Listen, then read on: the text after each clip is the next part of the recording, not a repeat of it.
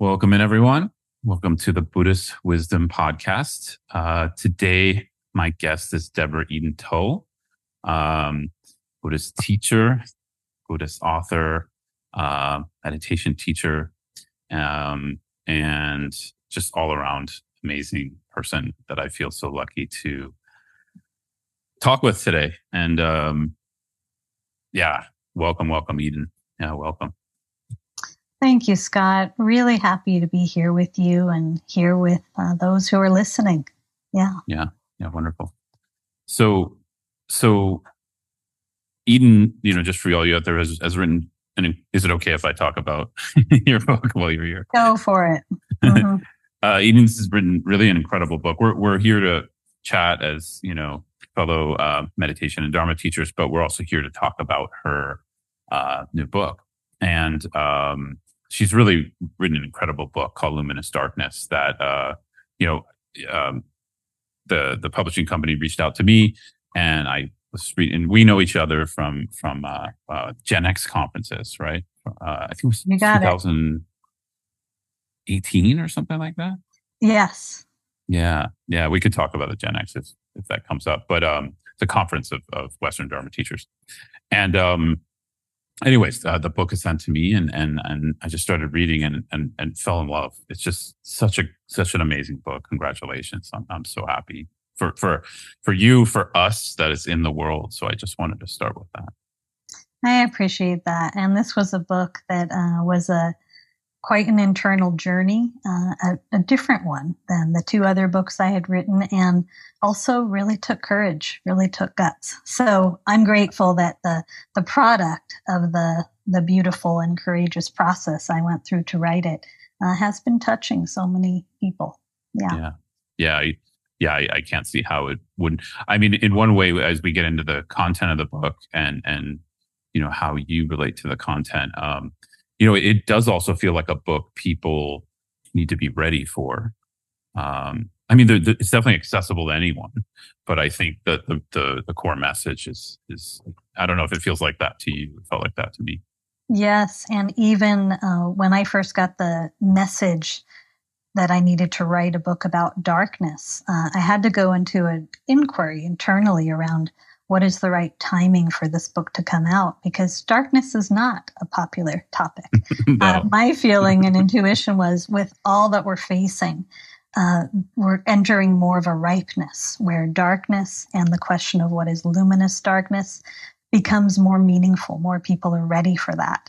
But, I spent the pandemic finishing this book, and the timing was right when it came out. But at the beginning, there was quite a bit of pushback. Publisher was saying, can we change the title? Darkness could be mentioned in the subtitle. Yeah. But no, I really wanted to write about darkness. Yeah. I'm so glad you did. Yeah.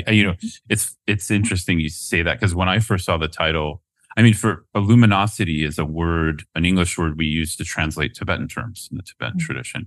Usually relates to the unity of appearance and emptiness in the mind. Yes. And or clarity and emptiness, and then the word darkness for me is so ripe. So when I just saw the title, I kind of was like, oh, like it piqued my interest. But at the same time, I also thought of that like, oh yeah, it may be tough for some people to kind of like they're gonna have to open it. Yeah, they're gonna have to open it, and they're going to have to. And the first part of the book really invites people to examine, acknowledge, and then let go of some of our conditioned ideas about what darkness is, and that entire very rigid duality between dark and light, holding darkness as inferior, light as superior, and all the ways that impacts us. Personally, that impacts the lens of racism and xenophobia, and then on the spiritual path, the ways that impacts trying to get to the light, trying to transcend, kind of enlightenment held as a above the body and reach through transcendence kind of concept at times. Yeah. Mm-hmm. Yeah, totally. And I'd love to get into that. What you just said, I feel it's very challenging to get that across in plain language. in the sense that, one of my struggles with traditional Buddhism, and maybe this is just, I don't know how you feel about this. It's also a question. Maybe it's like a stage we have to go through where where we create this duality, this kind of Godhead of awakening or Godhead of, whatever the Dharma represents to us. And it becomes something we chase, but we're kind of like chasing our own tail is what I started to say lately. So I don't know how you feel, you mention it, but I'd love to hear more. Yeah. Well, I love that, chasing our own tail. Symbolic for how we chase light, trying to get away from this experience, away from our shadows to something more enlightened, trying to pit spiritual practice as something that leads more to catharsis and an arrival point, rather than, can we, folks, really strip it down and go down into our bodies, our connection with the earth, into presence in a way that's courageous enough to embrace the full spectrum of yin and yang, dark and light, and to acknowledge that that's really what our practice essentially points to. But so much of the maybe spiritual language sometimes, so much of the culture humans have created, even around spirituality, upholds that kind of duality. We're just funny that way. Yeah? Yeah. Yeah. Yeah, exactly. Yeah. Yeah. I didn't, I'm thinking of one Tibetan Buddhist teacher. He sometimes, he does not disparaging it by calling it this. He's just appropriately naming maybe where this has a place. He calls it Cinderella Dharma. Like, and he used the example of like, if there's a small child or a baby, and he's not trying to insult anyone with this, he's just, we have to all look at our own mind and see where we're at. Yeah. If you see a baby or a kid moving towards the ledge of a cliff, that has 1,000-foot drop, you're going to do anything you can, and you're going to wave toys at them. You're going to say, hey, come here. Yeah. So he kind of equates, he uses this term Cinderella Dharma, as well as this kind of like a lot of the, initial foundational ways I think it's presented in traditional Buddhism is coaxing a baby off a ledge, essentially, That's great. Yeah. I really appreciate that metaphor. Yeah. Yeah. So in a sense, it's sort of, for me, what you're describing is this, it's, like in my path, I think I didn't realize how much dogma I was, adhering to in myself. It wasn't anyone else putting any dogma on me. It was just my own, belief system that I didn't equate that I was shifting one belief system into another. I was talking with a student yesterday. It's sort of like belief systems are fine. Like we all actually need them just to get out of bed and go to the store. We need a belief. And it's just, and I think the problem is when we don't recognize or acknowledge there's a belief. And yes. My Dharma path for a long time was kind of like that. It wasn't acknowledging that had to shift. Yeah. And then the added challenge of, sort of due to the intersubjective nature of conditioning, there's these shared collective conditioned beliefs that we hold, that if our neighbor's holding, if our partner's holding, and our friends are holding, we're much less likely to examine if other people in our Sangha are upholding, such as light is superior to dark on some elemental subconscious level. So this being such a path that requires a badass willingness to really examine, to be bored of belief, right? Yeah. To really examine, what does it mean to be free from conditioned belief? Yeah. Yeah. Wonderful. Yeah. So much of how you describe darkness as a metaphor, not only resonates with me, it's just something that I've come to in my practice over time, my own relationship to what you mean by that. But you already shared some, but I'd love for you to share a little more with the listeners, kind of this aspect of darkness and in the title and luminosity in the title, just to introduce it a little more. Sure. Yeah. Well, first, just an awareness that when I began diving into my spiritual path, I think there was very much an approach of still really trying to effort my way to enlightenment. to get somewhere, to get free of something. Sort of the solo, heroic, spiritual warrior approach, where I was somehow doing battle against the dark to get to the light without naming that consciously to myself, that kind of energy.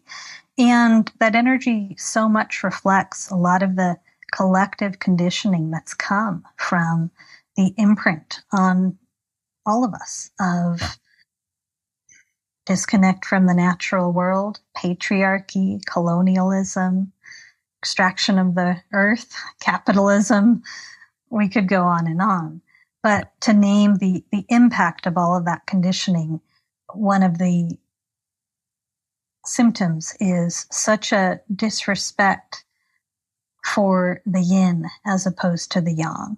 So there I was in the solo, heroic, spiritual warrior mode. And something about the path of meditation and stilling and emptying really brought it back to not just emptying out of duality, such as light versus dark, but getting to remember the generous, steadfast, unrelentingly beautiful teacher of darkness alongside the teacher of light, and getting to surrender and soften into the yin or elemental darkness, the force in nature, which exists in balance to the light, to the yang, but which is again very underappreciated by the dominant paradigm. Yeah. The great power of that yin elemental darkness. So we can think of darkness really as a many-sided gem. I noticed when I first started writing the book, I don't want to shed light on darkness, and darkness represents the mystery, the field from which everything arises and to which everything returns. It represents the yin, or still, slow, quiet, gestating aspect of nature, the restoration aspect of nature and consciousness, as opposed to the yang, doing, attaining, producing. And so I kind of set out, how can I write about this? I use a lot of inquiry in the book to help people not draw conclusion around darkness, which would be shedding light to it. I want to focus, through light, we want to focus on the rational mind and on conclusion and on putting things in categories, but give people a sort of journey themselves, or a recognition of their own deep journey that's already existed into luminous darkness, into the fertile darkness. And this is such an important aspect of practice. So I'll pause there. I could say a lot. Yeah, I'm sure you could. Yeah. No, thank you so much. That's a great and deep introduction, into it. And I think, there's one element. Well, one thing in the book I'll say is there you have a lot of kind of like they're guided meditations, but they're written. So you're asking people to pause. You're asking them to, engage with the practice intermittently. So I really appreciated that. I just want to, point that out. And it is in the spirit of what you're saying. For me, something I came into a tool of is I call it, similar to you, I call it non-conclusion based living, or non-conclusion based Dharma practice, or whatever we want to call it. Yeah. And to me, there's this element that if curiosity isn't the base for that practice, it tends for me to go into that aspect you were talking about, that sense of chasing the light, which on a very raw level for me, I'm not sure, I'd love to hear your experiences with this. That usually means trying to wiggle, I call it wiggle, or, get out of, or resist, or avert any kind of pain I'm going through, emotional, physical, relational, whatever. Yes. And so yeah, there's just so much there. To me, those were the parts that resonated so much with me in the book, as well as kind of, we do have some life experiences in common. I want to get to also later in our conversation. But yeah, I love Yeah, I also wanted to, Yeah. people to know real quick, your background a little bit. You spent a lot of time as a Zen monk in a monastery, so that's a big Mhm. part of your background. I was a monk as well, and so you know, yeah, I'd love to get into that too. Yeah, we have a lot to explore together, a lot Yeah, of yeah, overlap. And maybe just to begin with, that phrase of chasing light, and I use the phrase sun shining in my book, yeah, just this kind of spiritual bypass, um, this kind of turning away from pain, that's so core within the dominant paradigm. And I yeah. talk about growing up in the city of Los Angeles, going through a lot of grief as a young person, which I'll talk about, but just being aware that the culture was sort of madly sunshining. Like the quiet message Mm. was, you better keep things positive, keep things surface, don't go too deep, Yeah, uh, keep things comfortable. And that really deeply detracts from our ability to drop into the human experience and its richness together and to be real together. Then, on to the next thing you were saying, towards the beginning of the book, I use the metaphor of walking through the dark, thicketed forest. I live here in the mountains of Western North Carolina, abundant with green forests, and the I love kind it. of Yeah, qualities of curiosity and receptivity and attunement, tactile listening with our whole bodies that we access when we are in an environment which calls us awake. And when we're in the dark, where we're not being guided by mm, brightly lit signs or by the rational mind's brightly lit signs of knowing. And we're really invited into, I talk about it a lot in the book as a need for endarkenment alongside enlightenment, resting in that I don't know, and then drawing upon this curiosity, this inquiry that you're naming such a core aspect of practice. And something I want to emphasize about that, because I really feel that we need to develop these qualities within us. They already exist, but many of us have not been guided and encouraged to develop, again, the more yin receptive aspects. But as we navigate both the spiritual path and also all the shit that's going down in our world today, the unknown, these qualities can support us so fully. And I would just add that when I really feel and sense into that quality of curiosity and um, even within the field of this conversation, the kind of curiosity that we're offering to one another rather than a conclusion focused conversation or extractive kind of listening. yeah, It's really an expression of nonviolence. Curiosity and inquiry are innate expressions of nonviolence, really being willing to be with one another, to be with what's happening in our own human experience, to be with the world through yeah, inquiry rather than putting things into categories. And those categories tend always to feed hierarchical perception, which the book talks a lot about: light yeah. versus dark, good, bad, right, wrong, superior, inferior, which has been the cause of so much of the mess we're in. So I'll stop there, but I really appreciate you touching curiosity. Yeah, Yeah. yeah. Yeah. So much there. I'm trying, yeah, I'm really appreciating your shares, and what you're offering through this. Um, I was curious. So just to go back to the title a little bit. So your take, so to speak, or your experience with this and what you're sharing through the book and your teaching around the luminous aspect, if I'm gathering it, is that dark. We're not trying to bring light to the darkness. The darkness has luminosity itself. That's You've got it. yeah, Yes, yes. And also that it's only through opening our hearts to darkness, taking it out of this category of something I'm trying to push away, uh, that we get to receive and recognize the reality that on one level there is no dark and no light. Life exists in constant spectrum and yeah, continual flux and change and the sacred interplay of light and dark. And there's light and dark and light. The symbol of the Tao I always love, that has in the middle of the light a drop of dark, and in the middle of the dark a drop of light, and yeah. That's that's right.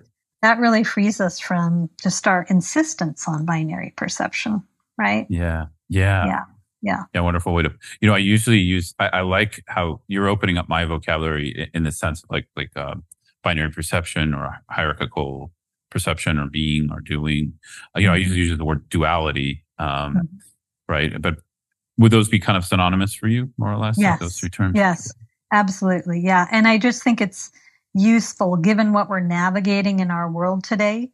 I find the phrase hierarchical perception particularly useful because it helps people to investigate. And there's some exercises in the book specifically investigating this, just the higher, lower nature of how the mind categorizes, and to look at, come on, folks, let's be honest. What has been the impact of you perceiving this own living being through that, and other beings you cross paths with, and whole groups of people, and all of it? Yeah. To really totally be free of the seed of hierarchical perception, to recognize that awareness isn't carrying that. That's our overlay. We're bringing it forth. Humans really invented it. Yeah. And people say, well, but doesn't hierarchy exist in nature? But here's the thing, even if maybe the lion carries much more might, and through our model of the food chain, much more power than like the mouse, are not the lion and the mouse equally held in innate value? Yes. Through the heart's perception. So we did invent hierarchy. Yeah. It seems like it's a necessary. Well, maybe we could have a conversation if it's necessary.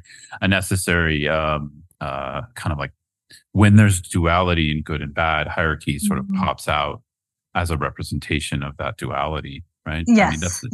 Yes. You got it. Yeah.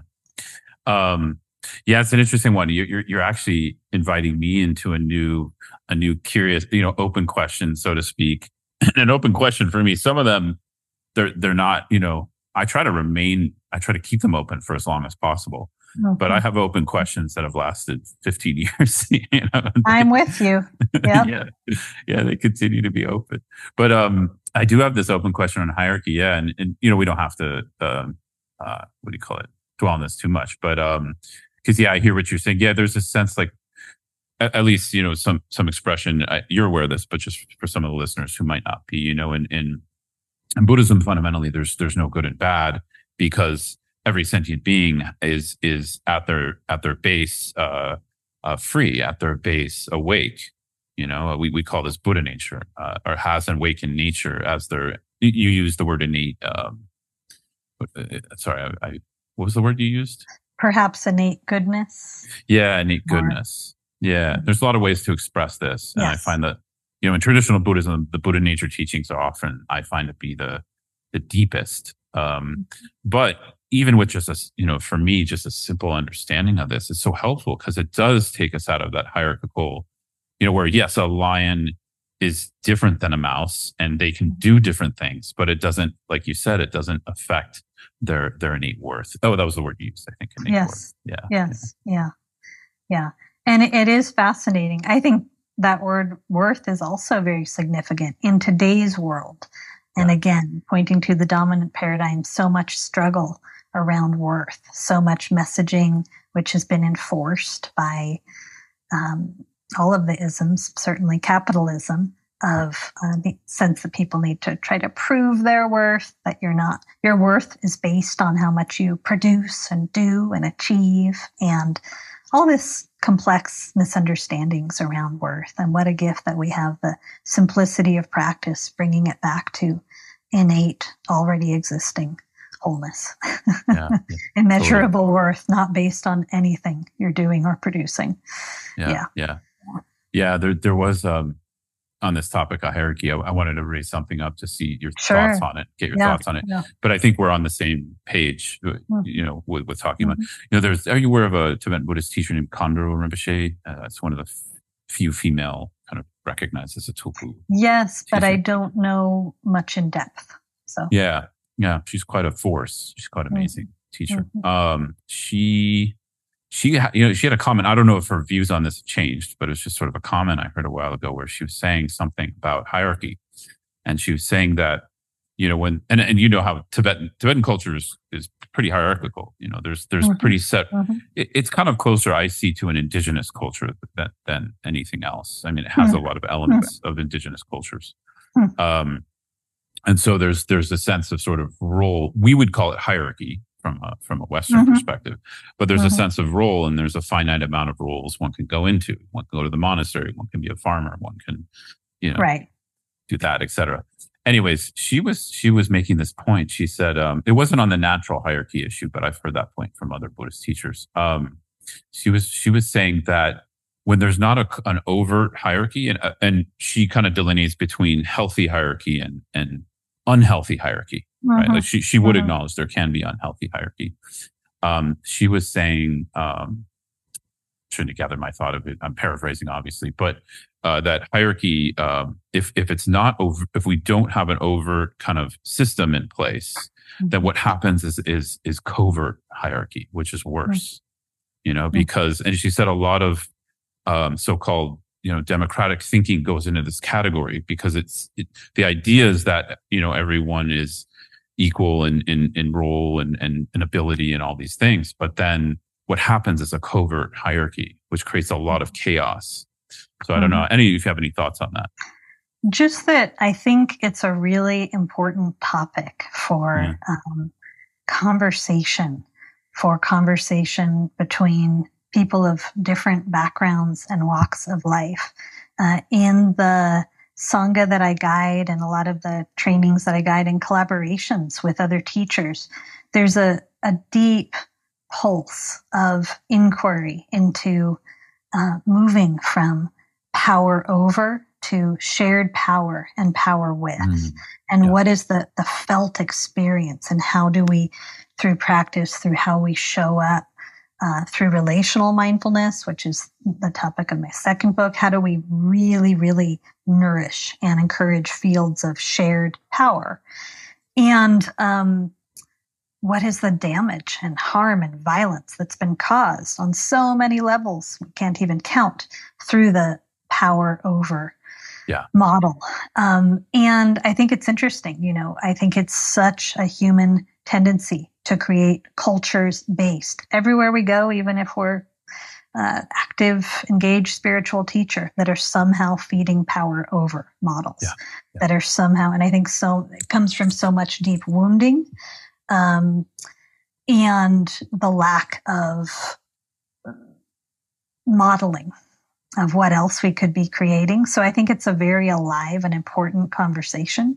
And that phrase that she used of covert hierarchy, yes, I think it takes, I always like the phrase being a Zen detective, or really paying attention at a subtle level to what are the power dynamics going on in any relationship, in any group. There are power dynamics. So how do we work with those skillfully, but how do we bring as much awareness to hierarchy as possible, so that we are not, feeding covert hierarchy. Yeah. Does that resonate? Yeah. And it's okay too. For me, it's just still open question. I just was really curious your thoughts on it. It does resonate. And I think, especially, I was having this, I guess, kind of, I don't know if it's a daydreaming or contemplation this morning, but just really treasuring my relationship with my core students lately. And just really feeling very, I feel this often, but sometimes it comes more as a reflection and feeling of, there's a lot of appreciation and gratitude for them. And also I often reflect, I don't know, daily, but very frequently, on the power dynamics and on my role in relation to their life, and how, they're relating to me and I'm relating to them. And I think, I love the questions you're asking, and I love the perspectives because I think a lot of us as Western Dharma teachers, we feel this pull that this isn't, we're not in Asian Buddhist cultures. Like, we didn't grow up that way. Although I do feel this is a separate topic that we should spend some time relating to them as a humble student, and not co-opting them so quickly into something else. Or I call it a form of colonization. But anyways, that's a separate topic. But aside from that, it's sort of like, yeah, more and more the pull I feel is like, how do we hold a role within someone's life, but we're not above them? And I think, and that's the tricky part. I'm also not their buddy, it's like, Yes. it's such a Yes. tough line. Yes. Not above them, not their buddy, not feeding or inviting every party to bring awareness to the invention of the pedestal in any field of relating that creates higher, lower.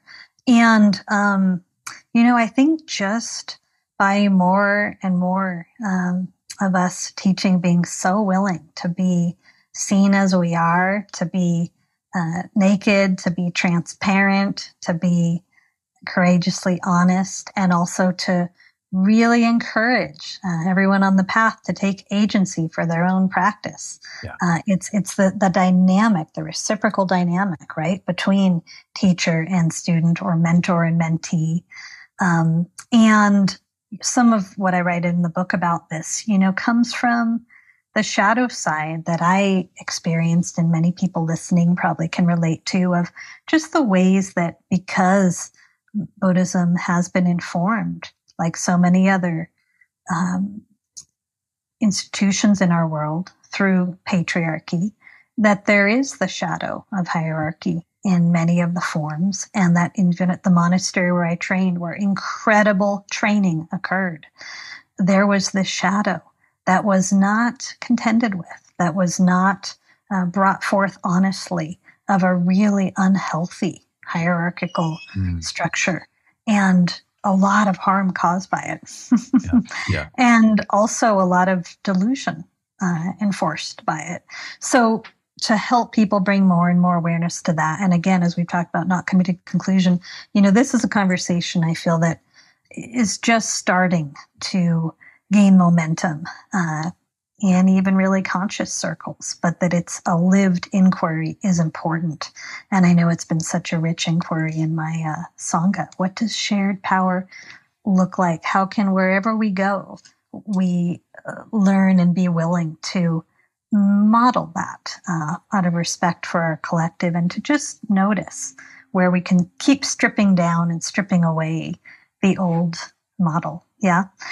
And one more thing about it, you said this in your own words, but just to not detract from the exquisite beauty of discipleship and the profound love we have for our teachers and those who have gone before us. It's not to detract from that, but it's to bring in enough of accountability and honesty and awareness of power dynamics that it's healthier. I couldn't agree more. And I think, and I do see a slight difference in how this gets embodied depending on the context. So like, we don't have to go into it now, but Vajrayana Buddhism is very, very specific in how the teacher-student role happens. And it's actually very profound in the sense that it's very similar to this one of the ways you described the metaphor of darkness, which is a lot of it, I find you can't know until you're in it and you're engaging with it. And so it's almost, we use this term sometimes in Vajrayana Buddhism, it's almost self-secret. But from the outside, it can sometimes look dysfunctional because there's devotion involved and things like that. And also there can be unhealthy power dynamics, Right. Yeah. Yes. But there's kind of two things I want to, just listening to you, I wanted to also invite, bring into our conversation, which is, there's kind of two things I've noticed of impeccable teachers. I've had contact with impeccable, meaning they're not perfect, but impeccable in that their intention is clear, and they're also navigating their own darkness and the impact their intention has, and they're navigating that, and they're adjusting, and they're working with. To me, it's very much like we work together. It's not like I know or my teacher knows the answers for anyone. It's just we're working on enlightenment together. I very much feel that, and so within that kind of spirit of working, we're working on this together. I've noticed really teachers I respect and appreciate, especially in the Tibetan Buddhist tradition, there can be because of the Vajrayana model of guru student and that guru word being so misinterpreted and the culture of sanghas sometimes, and it's just, I see it as it's a growing pain of one tradition moving from one culture to another.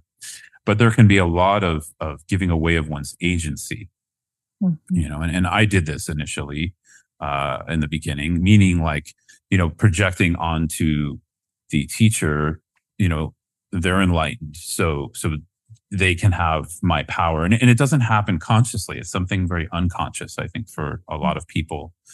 And some people, eventually realize that and they take their agency back. But what I found with with very scrupulous and teachers I respect a lot is they never take that agency.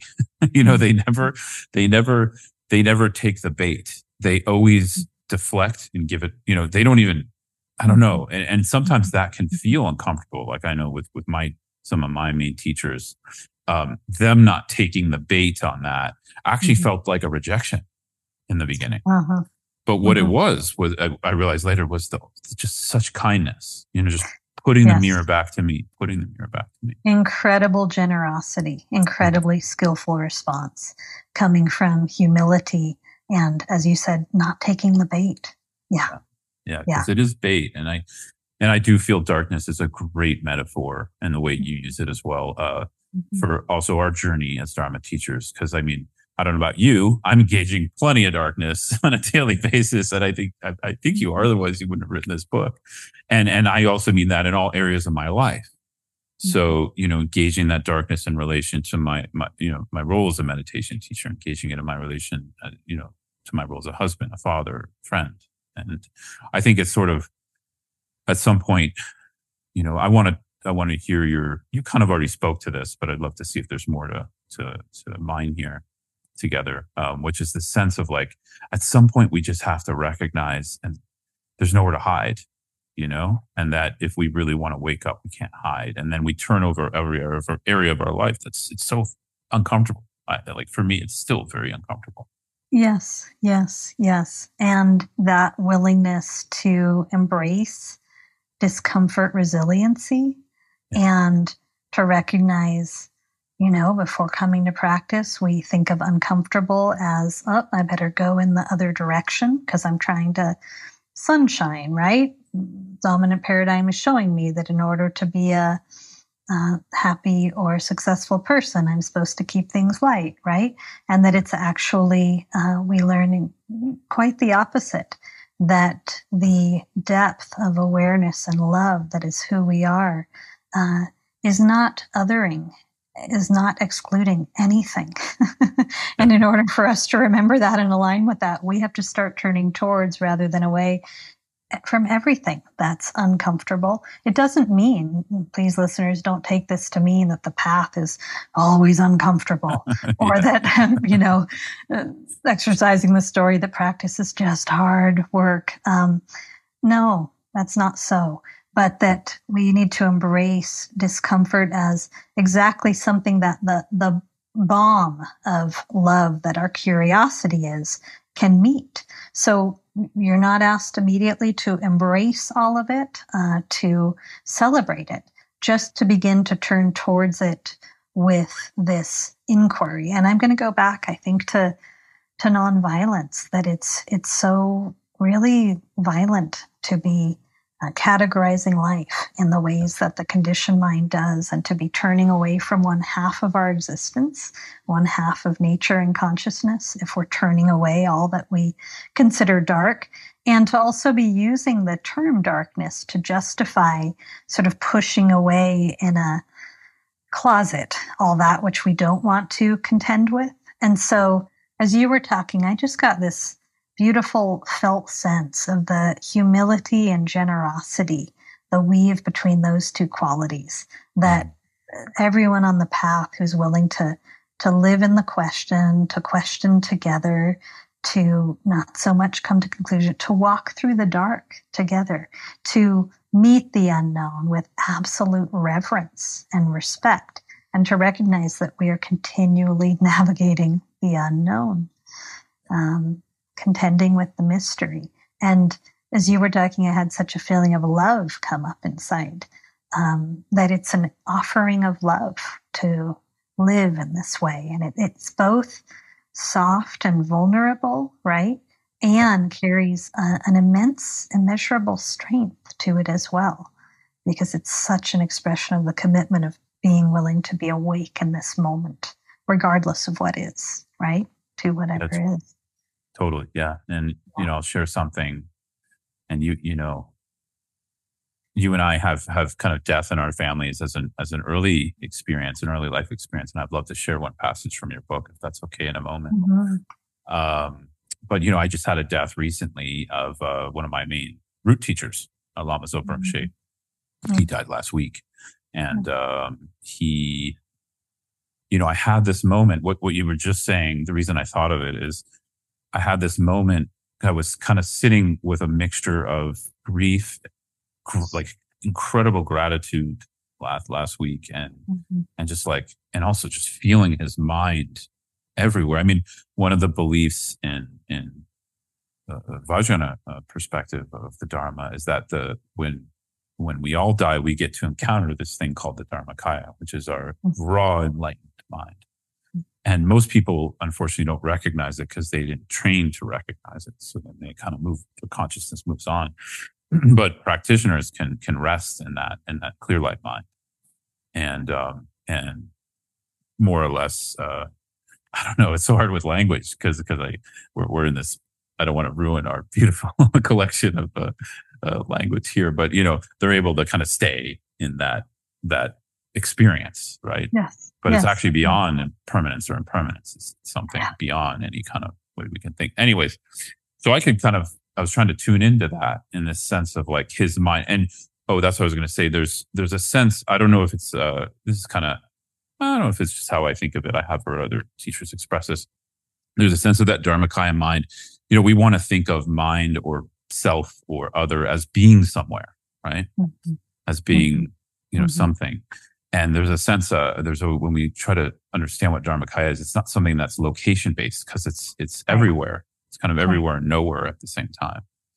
And so, I just felt that so strongly sitting with, he was in meditation for 3 days before he fully left his body. His breath stopped, but then he remained in Tukdam for a few days.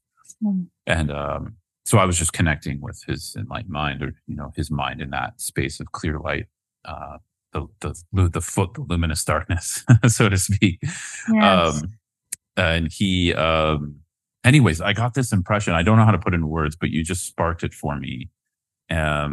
This sense, this sense of like the full leaning into the chaos of what life appears and looks like.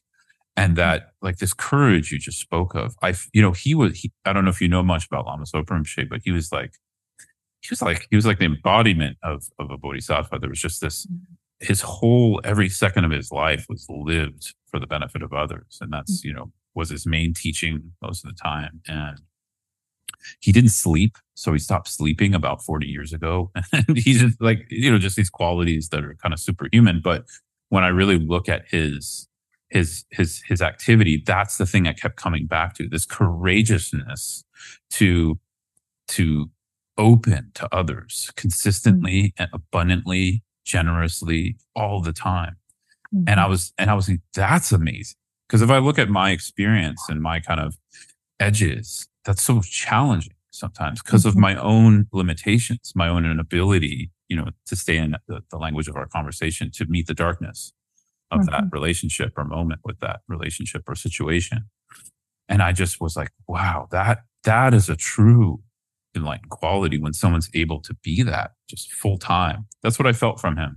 And so I just felt this sense of like, I don't know, just the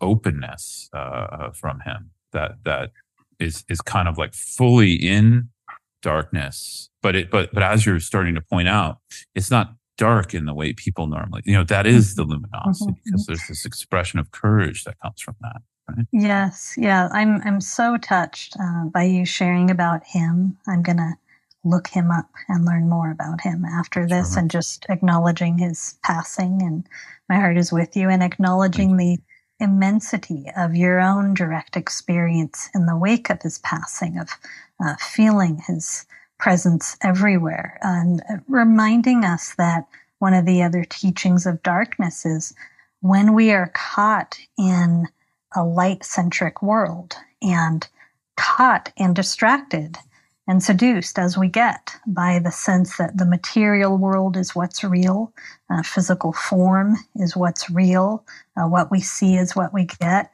We forget the entire backdrop of darkness from which all form arises. And again, we forget the medicine of non-local awareness, as you're saying. It's not that you felt him everywhere, not just here. And in this, there's a quote from Rilke that came to mind and heart as you were speaking that I share in the book, but something about you describing the generosity. I hear this inclusivity in his willingness to open, not excluding anything or anyone. And so this is a poem by Rilke called The Night. Yeah. And he says, "You darkness of whom I am born, I love you more than the flame that limits the world to the circle it illuminates and excludes all the rest. But the dark embraces everything, shapes and shadows, creatures and me, people, nations, just as they are. It lets me imagine a great presence stirring beside me. I believe in the night." Wow. Rilke always says it so well. That's in your, is that in your book? Is that quoted in the book? Yeah. When I first began writing the book and I told one of my mentors, who's Joanna Macy, about the book, she walked right over to her bookshelf and got out that poem. It was like, this. And we just hung out with it for a while. Yeah. That's so cool. That's beautiful. Yeah. Without further ado, and then I'd love to, I like to flag things because I forget them otherwise with guests, is that I'd love to talk about sort of also the process in a few moments of leaning in. How do we lean into darkness? Because I think, we're talking a lot about it, but, I would like to share part of your book first, if that's okay. Sure. Yeah. This really touched me, and and let's see where we go with this. So to the listeners, we're gonna continue with a little darkness theme. We're gonna continue with that a little more. So So this is in the chapter on the passing of your father. One quick thing I'll say to the listener: what I so appreciated about your book, and I don't know if this was the editor or what, but you went into so much depth on luminous darkness as well as practice. On leaning into it somewhat in the first few chapters, and then by the time I got to this part where you start to talk more, about this very profound, like one of the most challenging experiences we can have in our life, losing a parent. It was it was the perfect timing. I don't know, like if you would have started the book with that, I don't know, it wouldn't have had the same impact for me. So I don't know if you have any. You don't have to comment on that if you don't want to. I would just say that, I think, and you can feel into this as you're a teacher as well. When a teacher writes a book, it's an offering of teaching. What's the process of teaching? What's the evolution, the emergence? And there's a really kind felt sense, right, that we hold as guides for how to help people learn. And I'll just point out the word facilitation comes from the root to make easier consciousness, right? So I think whenever I write a book, I'm clear that I'm giving a teaching, and there's a process through which people learn. So thanks for saying that. Yeah, go on. Yeah. I thought of what actually I also wanted to say around it too, was like, I felt so grateful to you in the sense, like, it felt by the time we got to this point, it's quite intimate. And I felt really, I want to express that gratitude to you for inviting me as a reader into that intimacy in your life. Cause it was like, I felt like you were, I don't know, it felt like this point where you're like, okay, the reader got to this point, so now they're invited into more of my darkness in a way. Yeah. Right? Yeah. Mm-hmm. Yeah. Very beautiful. Okay. So, it's not a long passage, but, On the night of my dad's funeral, my younger sister and I slept at a friend's house with our closest girlfriends. My mother needed a rest, and my friends were encouraged to help cheer me up. We were preteens and liked mischief. So on that night, we tiptoed downstairs to sneak cookies from the pantry, steal a bra from the teenage sister, and put it in the freezer, and toilet paper at a neighbor's house. I remember the aftermath of my father's funeral as feeling surreal. Despite the good intentions of my friends, I gave birth to a part of me then who could numb out to pain at will. I learned how to use food, socializing. Sorry, I'm getting teary. Yeah. Take your time. Yeah. I learned how to use food, socializing, and reading to stifle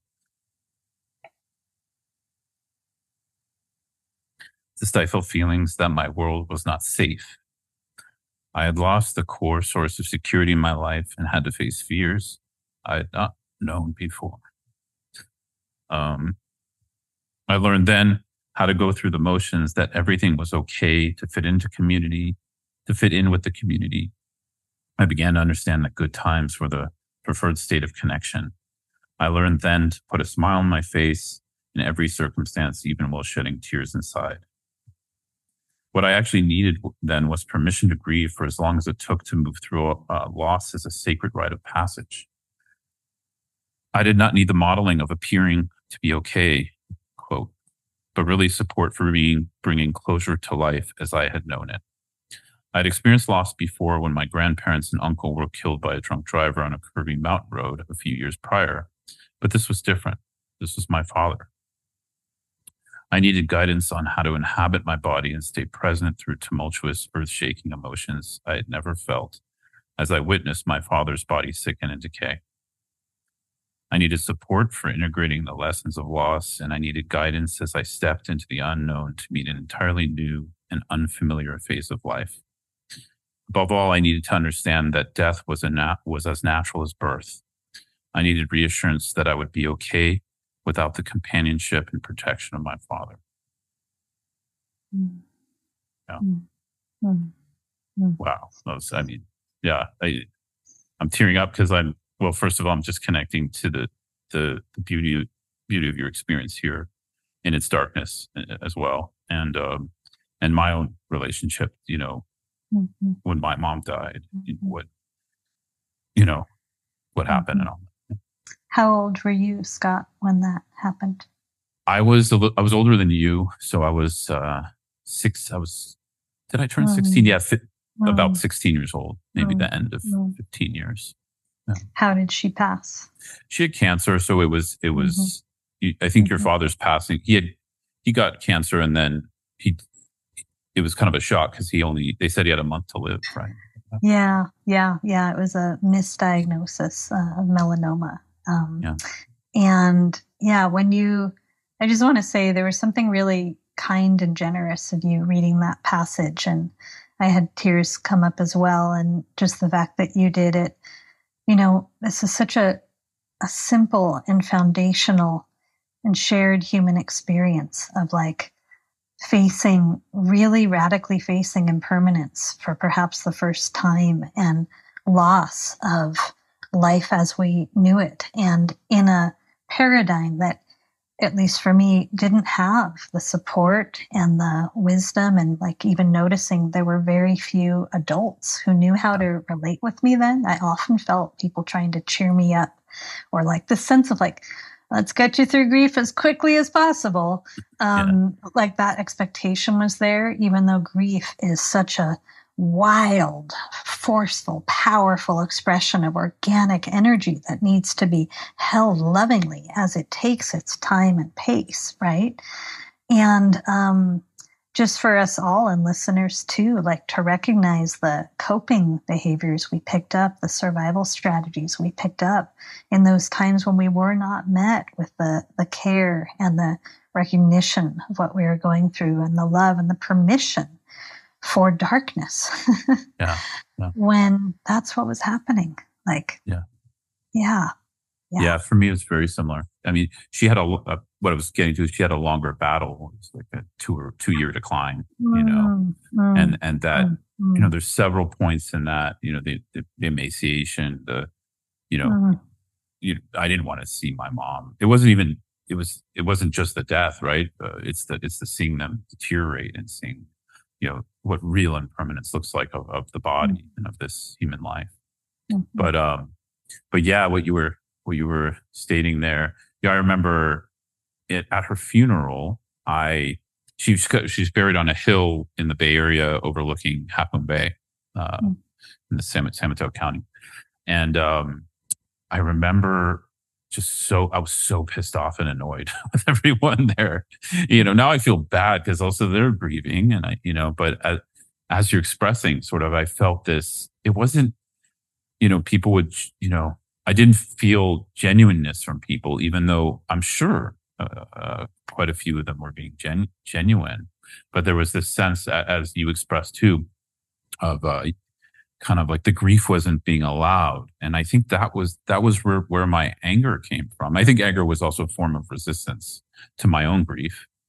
But I remember kind of walking away from the funeral, meaning she was being buried, and I walked away and sat on my own, kind of on the hill. And I had such a profound. I mean, to me, that was the start of my Dharma path. Actually, mhm, I mhm, had something spoke to me, in that moment. I was just looking at the sky, and I just got this deep insight. I don't even know how to describe it in words. It was just something like, "There's more," and that was the only kind of moment for me that I remember some, lightness, so to speak, but or at least mhm, like hope. mhm, But yeah, I mhm. went back home and just punched holes in cardboard boxes in the garage, because there was a Jewish funeral, so people were coming to the house for 3 days, and I was just like, leave me the fuck alone. It was so challenging. Uh, Yeah, I can so relate to what you're sharing and to that anger piece and just the natural, the wisdom of anger as an expression to this sacred grief is not being recognized. It's literally not being given room and space by this society who's yeah, playing a game where we're so pushing away death. Um, and just how that feels as a young person. Yeah. yeah, And just something coming up around, it sounds like for both of us, that experience of like, there's something we're supposed to be fitting into instead of feeling this and yeah, being with this. And the beauty of Dharma conversations, the beauty of Sangha, and the beauty for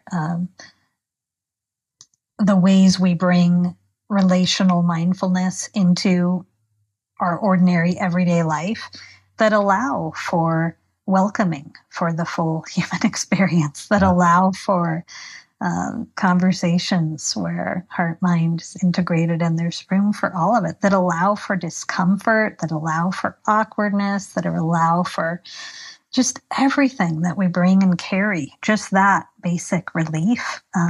My teacher used to say, practice makes people a social relief. And one of the things around that is like, we don't have interest in social conditioning or what's considered etiquette, or like mm, that becomes so boring when we instead recognize what it is to meet the multidimensionality of being human in a down to earth, real, honest, transparent way where it's all yeah, welcome. Just that, yeah, where it's all welcome. The joy, the ecstasy, and the grief and the yeah, pain.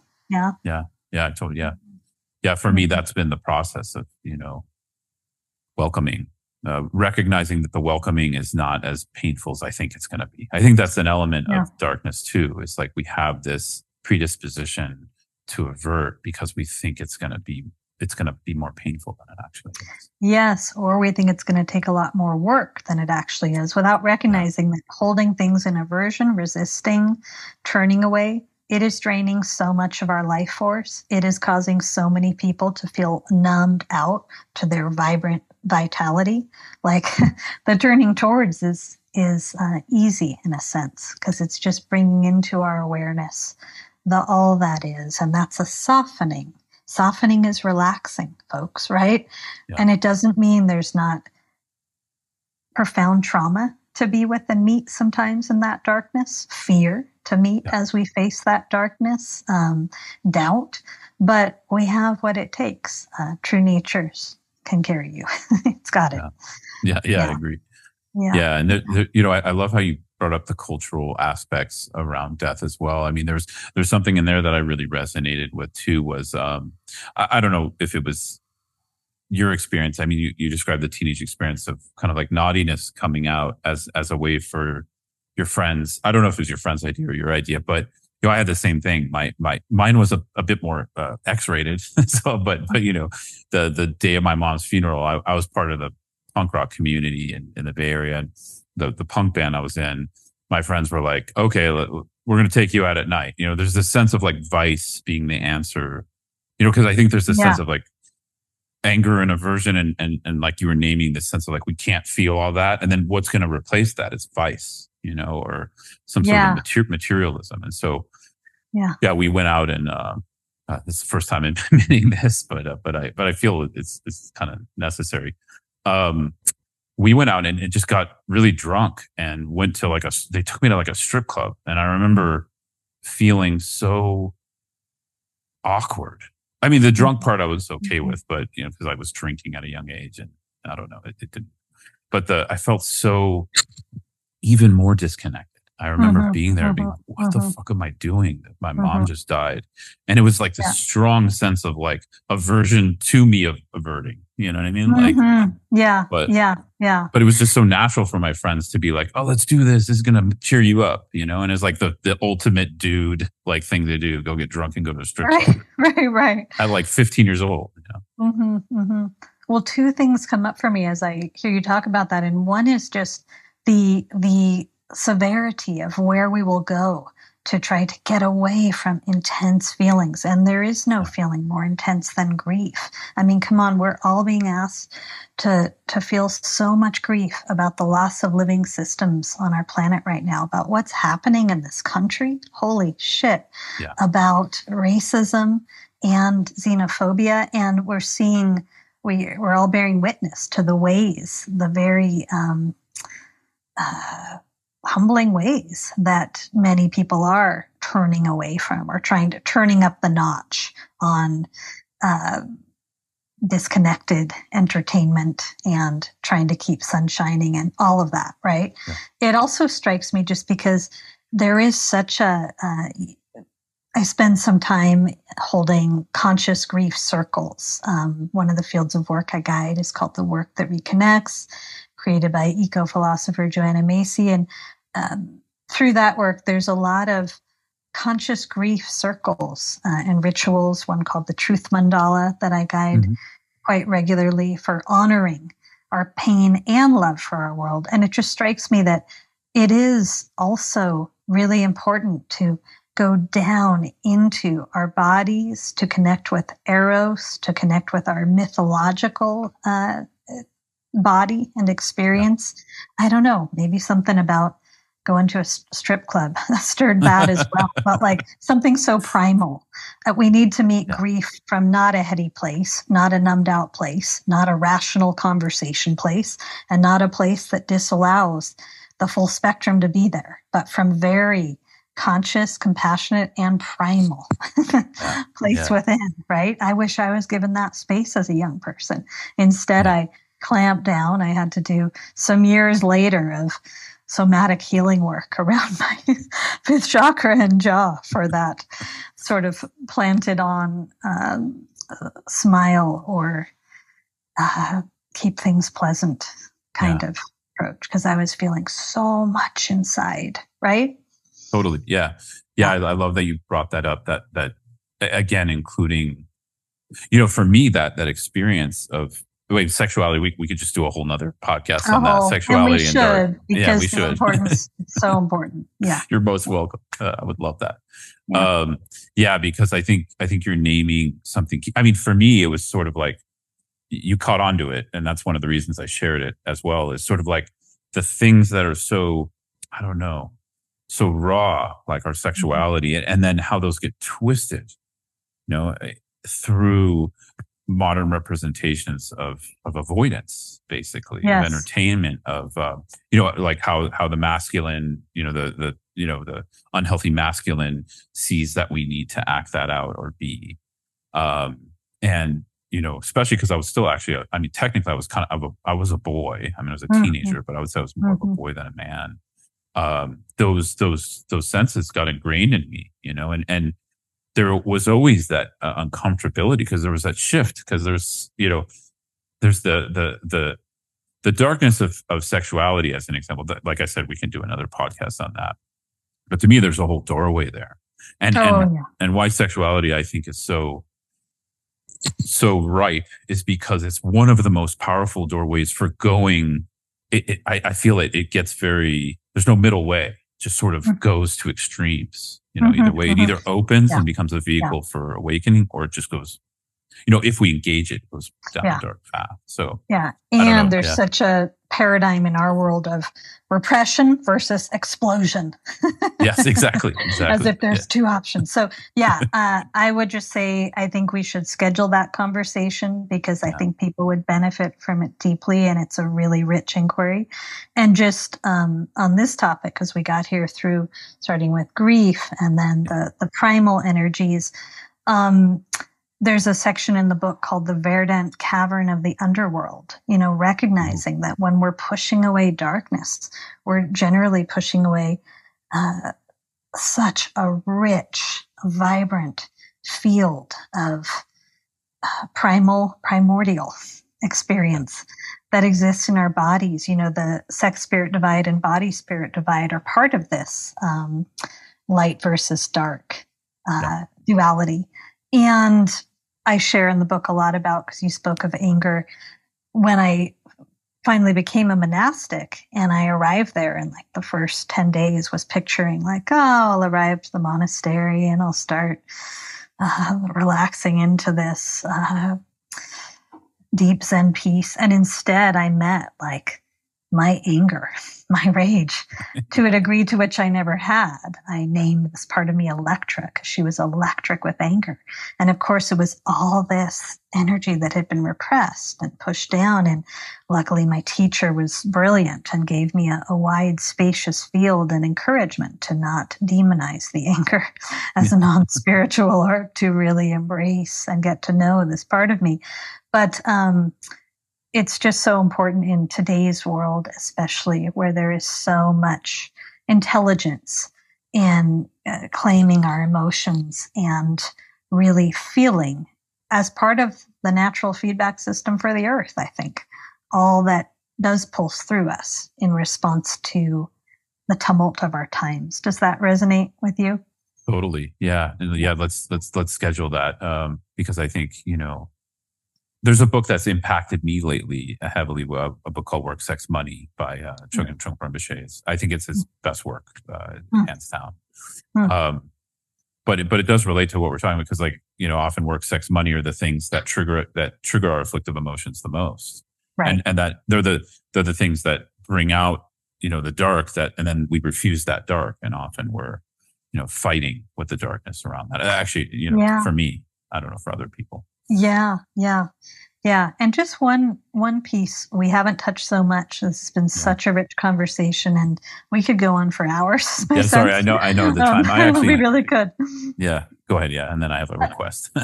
Sure. Yeah, I just wanted to name that there's also a way that pushing away this more of our primordial experience, our primal experience, pushing away Eros and our earth body, is a way of really clinging to, like we cling to egocentricity, anthropocentricity.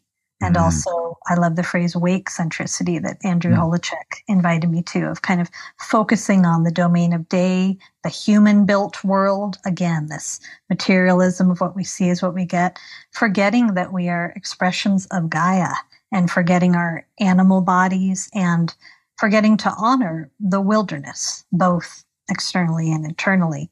So that's a whole other piece, but darkness helps us to reconnect with something beyond anthropocentricity. Yeah, wonderful.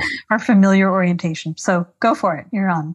Yeah, I know. I know we're at the end of what we scheduled, but just a request, if you have a few more minutes, I'd love to share with the listeners some, just before we close, some ways you lean into your darkness. I mean, you share a lot in the book, but if there's anything you want to share here, because we've talked so much about it.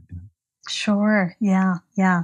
So let me see what's alive in this moment around this.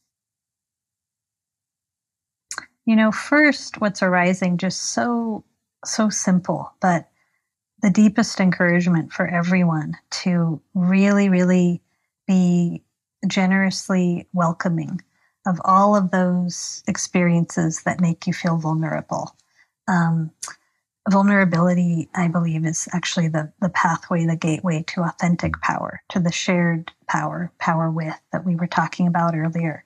And everything that we tend to label dark is also in some form making us feel vulnerable.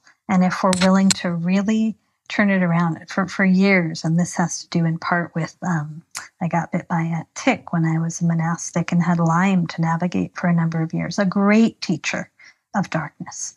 One of my greatest spiritual teachers was Lyme. But that willingness to fully be with the vulnerability of our personal experience, of our shared experience, and equal to that, to be willing to spend time in physical darkness, whether that means closing the eyes, or in Zen, we have quite a practice of softening the gaze, of just pausing often, or even going through your day with a soft, receptive gaze where the eyes are not actively trying to attain anything. They're not one-pointed, but more, we might say, tuned in to perceiving wholeness, perceiving through wholeness. So to play with the soft gaze and to simply allow physical darkness to be a teacher, like bring curiosity to being in the dark, to noticing how your other senses open in the dark, to questioning as an inquiry in the very way that Scott has framed, not looking for conclusion. What is darkness, if not the absence of light? What is my experience of this darkness? And to just see what begins to unfold. Yeah.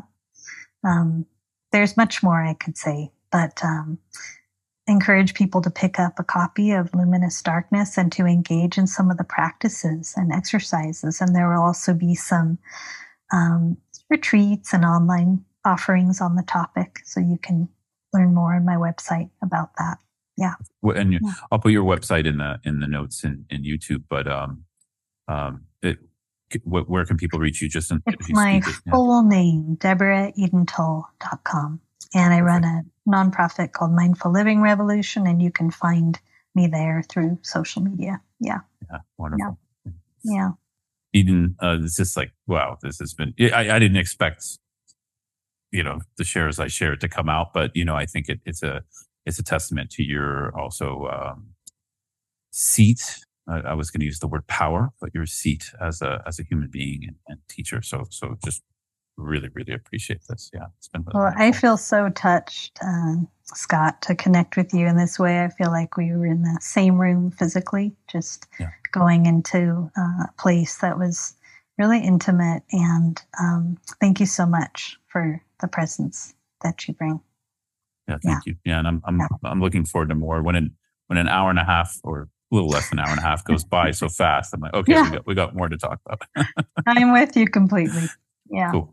Yeah, thank you so much. And everyone, please check Eden out. And all, like I said, I'll put the links in YouTube. Yeah. Thank you, Scott. Thank you, everyone listening.